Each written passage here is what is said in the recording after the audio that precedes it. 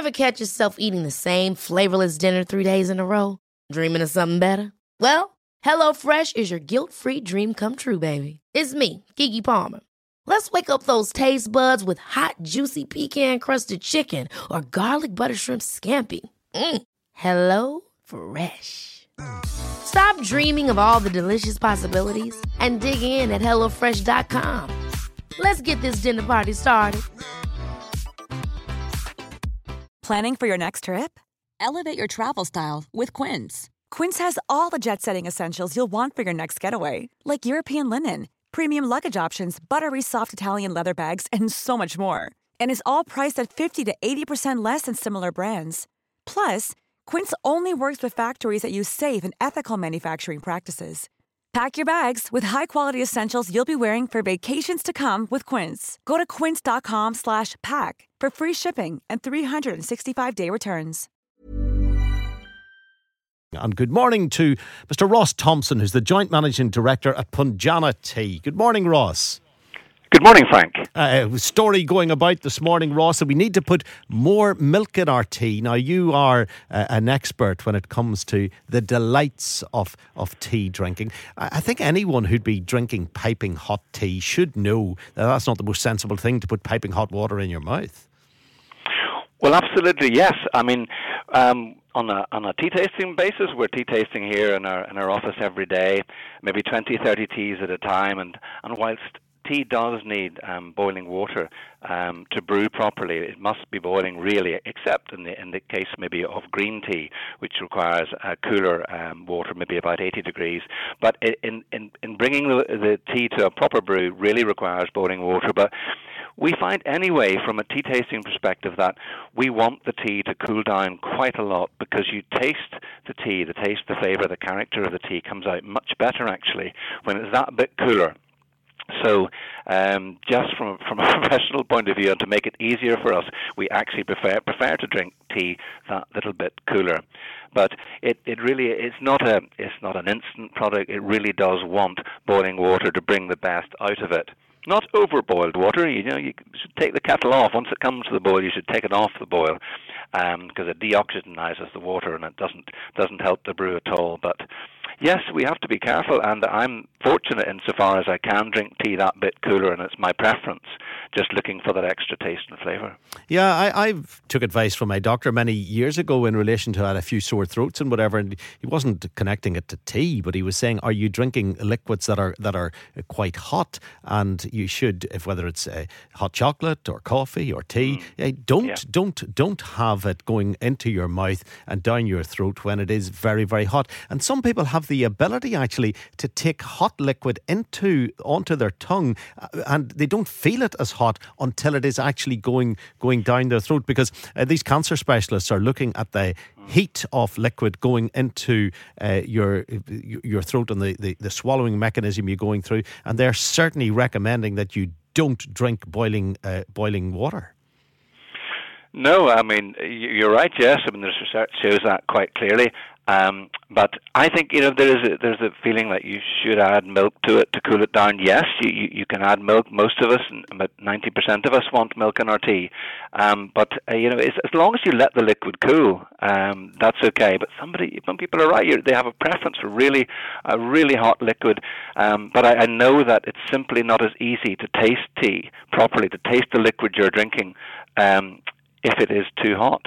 It literally affects your taste buds, and you get much more of that sense of what's in that tea or any liquid if you let it cool down more. Sometimes we drink tea when it's really cold, and not very many people could do that or would want to do that. But when we want to test a tea really thoroughly and find out what's in there, if you wait until it's really cold, and even with milk, we wait until it cools down completely, and it tells us exactly the taste and flavour profile of the tea when it gets to that temperature level.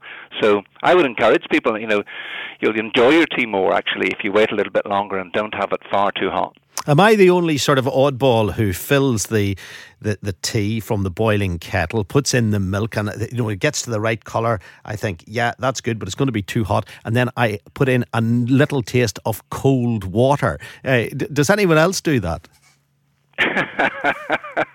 No, I don't think you're on your own, but I don't think it's that common either, Frank. You're clearly a bit of an individual, but there's nothing wrong with that. You're just diluting it slightly. You're just making the brew a little bit weaker, and we all have our own ways of brewing tea. Some of us like it very strong, some of us like it frighteningly weak, which sort of upsets me sometimes, because the best tea leaves that we buy from Kenya and Assam, the best ones are actually a little bit more taste and flavour, but if you don't give it a chance to brew, you're not really ever going to find that taste and flavour. It's never going to come through, which is a bit of a disappointment for me, but you've got to brew it the way you like it.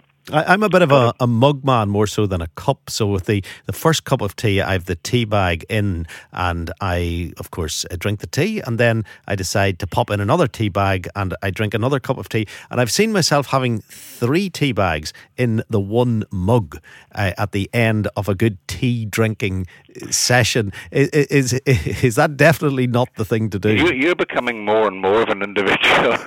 I've met and seen a lot of tea drinkers, Frank, and I think you're almost out there on your own.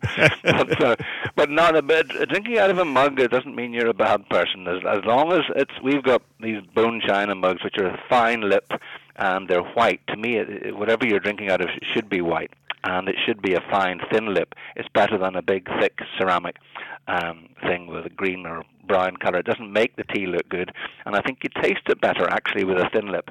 So no, there's this thing about, oh my goodness, you don't drink it out of a mug, but I'm in a hurry most of my day, and terrible though it sounds, I don't get time to put it into a teapot and go through the whole ritual, but I'm very fussy about heating the mug, because tea wants water, really warm water, and there's far too much of the heat is lost when you pour the boiling water into a cold mug. So I pour it into a warm mug, and it seriously affects the quality of the brew. It improves the quality of the brew. Yeah, I think that the message is enjoy your tea. Just let it cool a little. Don't be putting it down your throat too hot. But continue to enjoy your tea. That's the message this morning. Yep, absolutely.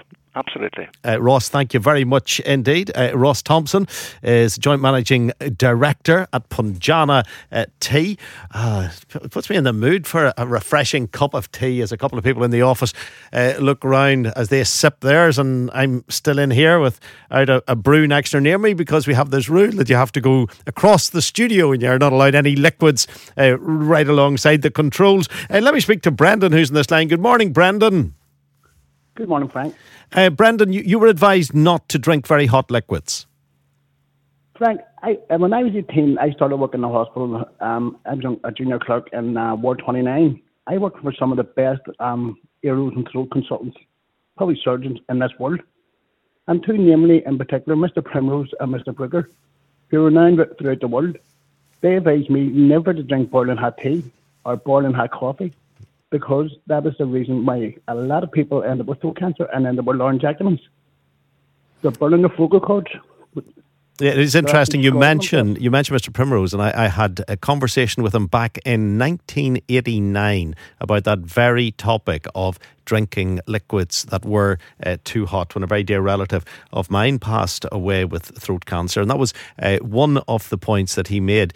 He was inquiring about how often she would have had a variety of drinks that would have been too hot, and maybe she did. Maybe that was the part of the issue. But I think it's very important to emphasise that we shouldn't be scaring people from drinking the contents of their favourite cuppa.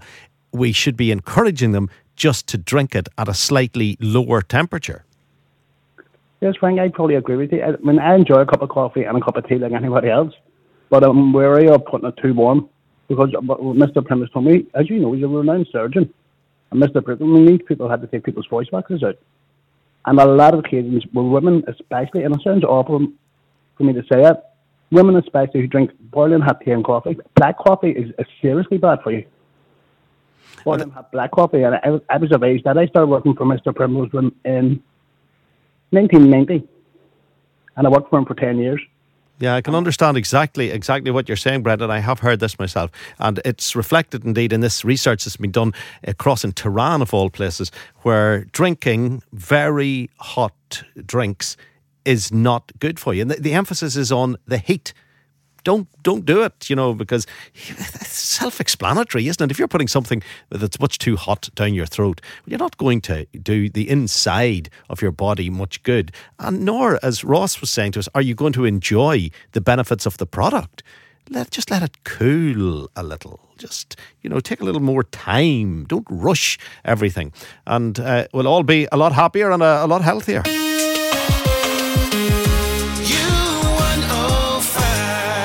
Ken, we were talking earlier about people stockpiling toilet rolls in case there's a no-deal Brexit.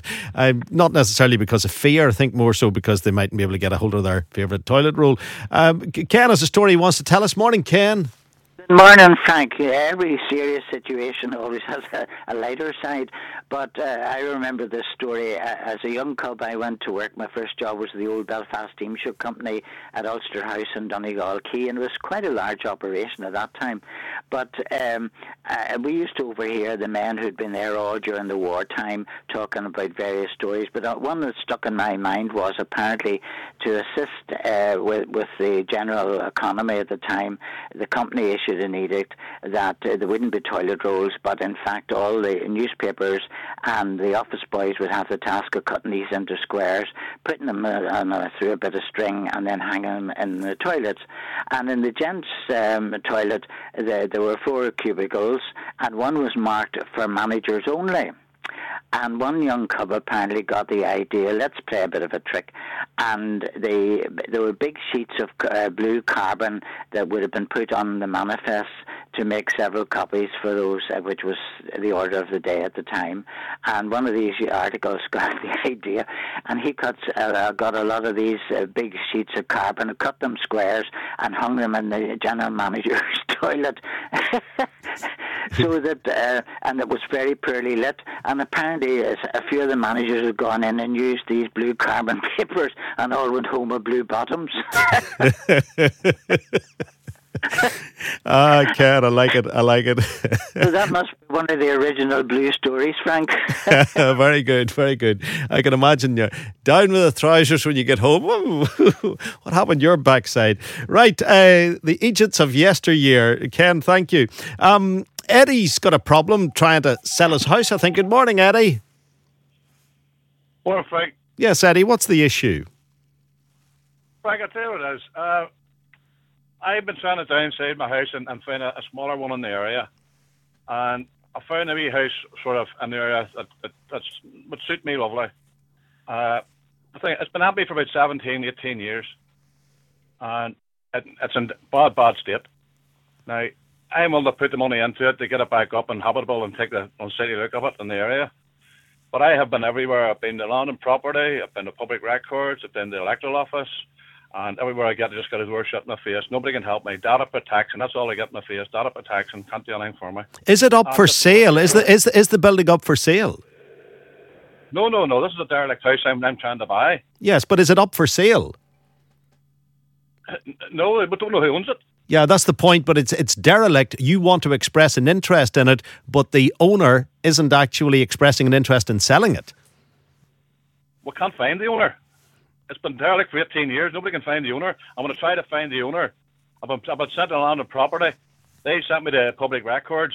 They sent me to the electoral office, and everybody tells me the same thing. Data protection, we can't do anything without a name. And I can't get a name. I'm going to them to get a name to go to the owner. So you want to buy it? Why don't you put a sign up in their garden? I would like to buy this property. If you own it, please contact me. Frank, nobody's been near it in 18 years. They're already going to see a sign. But they might drive past it and they might think there's a bit of land banking that I did all those years ago. That wee bit of property there looks very unsightly, but I own it. It's mine. Someday I'll turn it into my pot of gold. And if they drive past, they might just see your sign.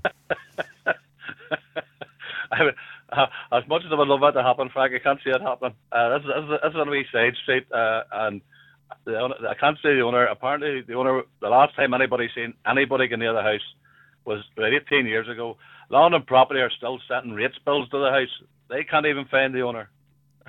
So, what chance is it? The mail hasn't been. The mail must be as tall as the house is now inside the letterbox. Yeah, well, I tell you what, we could do a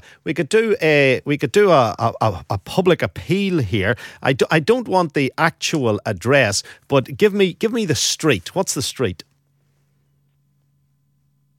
The street? What's the name of the street that this much desired property is in? It's actually Donegal Parade. Donegal Parade. So if you are the person who owns the house that we might be talking about in Donegal Parade, get in touch and we'll steer you towards Eddie. Eddie's willing to spend good money buying that property, that particular one that is derelict in Donegal Parade. Whereabouts is Donegal Parade roughly? It's off of Donegal Road. Is it on the Park Centre side or on the City Hospital side? It's on the City Hospital side. So if you're on the City Hospital run there on Donegal Road off at Donegal Parade, and there's a wee house that you've let go to wreck and ruin to some extent, maybe you've forgotten you own it. Here's a man willing to buy it. I'm now turning into an auctioneer. Eddie, if anyone comes forward to let us know who owns it, we'll put them in contact with you. You'll be on a percentage, Frank. All right, okay. It's an awful shame, however, that you can't find out. Because it's gathering rats, and it's just unsightly looking. It only has two houses in the street unoccupied, and that's one of them. Yeah. As I say, somebody has put PVC windows in the one beside it, and that one there is just left. And I say it's just going to crumble until it falls down, and maybe pulls one of the houses beside it down with it. Yeah, why are you so keen to get that particular property? You must be going to offer very little for it, are you? Well, Frank, we need about £25,000 spent on it. What would it be worth to the man that's selling it or the woman that's selling it? What would you be prepared to offer? Well, now, Frank, I wouldn't like to put that out there. Next to nothing, I presume. But it is surprising. It is surprising that you can't find out who actually owns it. You wouldn't get a pile of bricks for under 30,000. So it'll be 30,000 plus, no matter who owns it. That's true. That is very true. And it would improve the neighbourhood if you were dickying it up and living in it. You're well intentioned with it. So if that's your property, there's a man willing to buy it if you want to get in touch. Eddie, thanks for highlighting it. Thank you. Okay, Frank, thank you. So, I admire what Eddie's trying to do there. He's interested in living in that street and he wants to spend probably about 50 grand, 30 buying the site and 20 doing it up. He's going to improve the entire environment there. And maybe it is a bit of a land banker, somebody who just bought up a whole load of houses and they don't even know what they own. Just double check, do you own anything in Donegal Parade? Because you might have had the opportunity there a few moments ago to sell it. Ever catch yourself eating the same flavorless dinner 3 days in a row? Dreaming of something better? Well, HelloFresh is your guilt-free dream come true, baby. It's me, Keke Palmer. Let's wake up those taste buds with hot, juicy pecan-crusted chicken or garlic butter shrimp scampi. Hello Fresh. Stop dreaming of all the delicious possibilities and dig in at HelloFresh.com. Let's get this dinner party started. Planning for your next trip? Elevate your travel style with Quince. Quince has all the jet-setting essentials you'll want for your next getaway, like European linen, premium luggage options, buttery soft Italian leather bags, and so much more. And is all priced at 50 to 80% less than similar brands. Plus, Quince only works with factories that use safe and ethical manufacturing practices. Pack your bags with high-quality essentials you'll be wearing for vacations to come with Quince. Go to quince.com/pack for free shipping and 365-day returns.